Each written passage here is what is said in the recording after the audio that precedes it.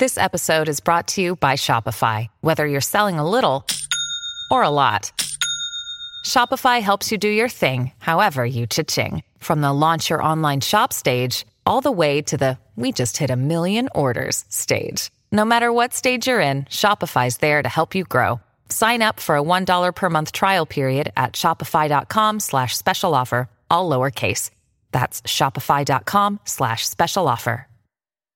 At Evernorth Health Services, we believe costs shouldn't get in the way of life-changing care, and we're doing everything in our power to make it possible. Behavioral health solutions that also keep your projections at their best? It's possible. Pharmacy benefits that benefit your bottom line? It's possible. Complex specialty care that cares about your ROI? It's possible. Because we're already doing it.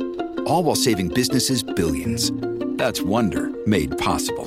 Learn more at evernorth.com/wonder. When you need mealtime inspiration, it's worth shopping Kroger, where you'll find over 30,000 mouth-watering choices that excite your inner foodie. And no matter what tasty choice you make, you'll enjoy our everyday low prices, plus extra ways to save, like digital coupons worth over $600 each week. You can also save up to $1 off per gallon at the pump with fuel points. More savings and more inspiring flavors make shopping Kroger worth it every time. Kroger, fresh for everyone. Fuel restrictions apply.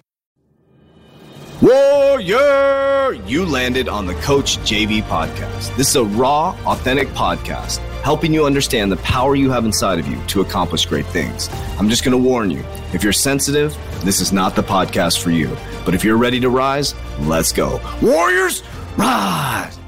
Good morning, everybody, and welcome to the Coach JV podcast. We talk about motivation, health, and life. I'm your host, Coach JV, your top health and mindset coach in the world. Remember, what you believe in your heart, you think in your mind, will eventually become your words and become your reality. If you can see it in your mind, eventually you can hold it right here in your hands. What you repeatedly do gets ingrained in your subconscious mind. What gets ingrained in your subconscious mind becomes an unconscious activity. Now, warriors, we're going to dive right into it. But before we do, I guess I wouldn't be diving right into it. But if you haven't jumped in the Warrior Academy, we're 6,000 warriors worldwide, 7 days for free in 2023. Click the link down below. Check it out. 60% of people stay after the 7 days for free. That should tell you something. If you're ready for next level coaching with me privately in my private accountability program with 10 people exclusive, we have a new class starting on April 3rd. Click the description down below and you will interview with one of my team members and they will answer any questions you may have. And they'll find out. It's basically a discovery call just to see if we can help you. And from there, we'll give you tools and resources to make sure that you can succeed in 2023. All right, people pleasers, recovering people pleasers out there, mutual value exchange. What does that mean? You got to make sure that the people within your life, the people, places, things, the energy you're putting your stuff into has a mutual value exchange. I've been talking to my son about assets and liability. So if I ask my son, is a car an asset or a liability? He's like, it's a liability.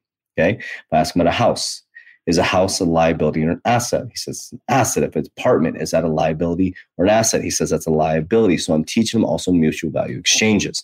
So when you pour into somebody or a friend, if you're constantly pouring into that person, but there is not a mutual value exchange or a mutual respect, then that should not be a relationship that you're pouring your energy into. The energy you should be pouring your relationships into, or your energy into the relationships, are the one that's reciprocated from a respect level. And now I'm not saying that you give with expecting something in return. I'm more talking to a higher level, mature level in regards to business and stuff. You know, with children, I get it. But what I'm talking about is often, I'll give you a specific example. When I was an executive, I was a massive people pleaser. And even in the academy too, when I started the academy, I was pouring so much energy into the squeaky wheels that weren't doing anything. And I noticed that there was all these people that were silently putting in work. And so I started to do something differently. Let me go back to the corporate America story. So there was a moment in time where they asked me to take over, or they asked for my help, and I volunteered to help as well. So I was the one that wanted to help because it was right. And I never spoke up. I was just like, okay. So I was running 2 major districts. I mean, I was traveling nonstop, time away from my family. I think it was every month I was gone for like a week or 2 weeks, or every other month I was gone for 2 weeks or something like that. I'd go run the other district. I was putting wear and tear on my car, gas, oil. I didn't get a dime extra for money, no extra compensation, not even a thank you. I don't remember ever being told thank you for this. It was like expected of me. It wasn't my job. It wasn't even my role. I did it because it was right. I mean, I was traveling far for this.